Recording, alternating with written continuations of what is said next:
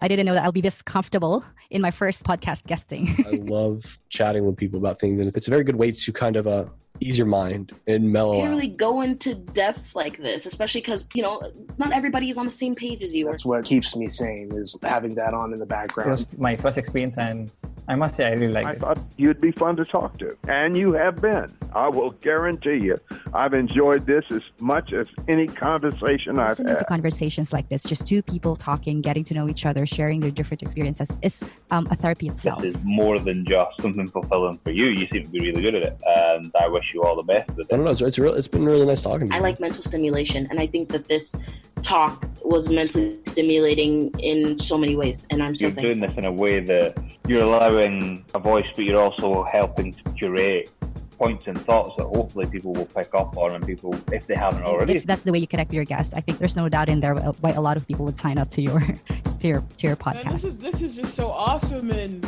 I feel something in you. I don't know what you have done in life so far, what your passions are. No agenda, no script. Listen as complete strangers become friends. Stranger Than Christian, a podcast hosted by me, Christian Carrion. Join me as I engage in unrehearsed conversation with people from all over the world. You truly never know what you'll hear on Stranger Than Christian. New episodes released weekly. Check out Stranger Than Christian on Apple Podcasts, Spotify, TuneIn, Deezer, and on my website, strangerthanchristian.com. I can't wait to talk to you.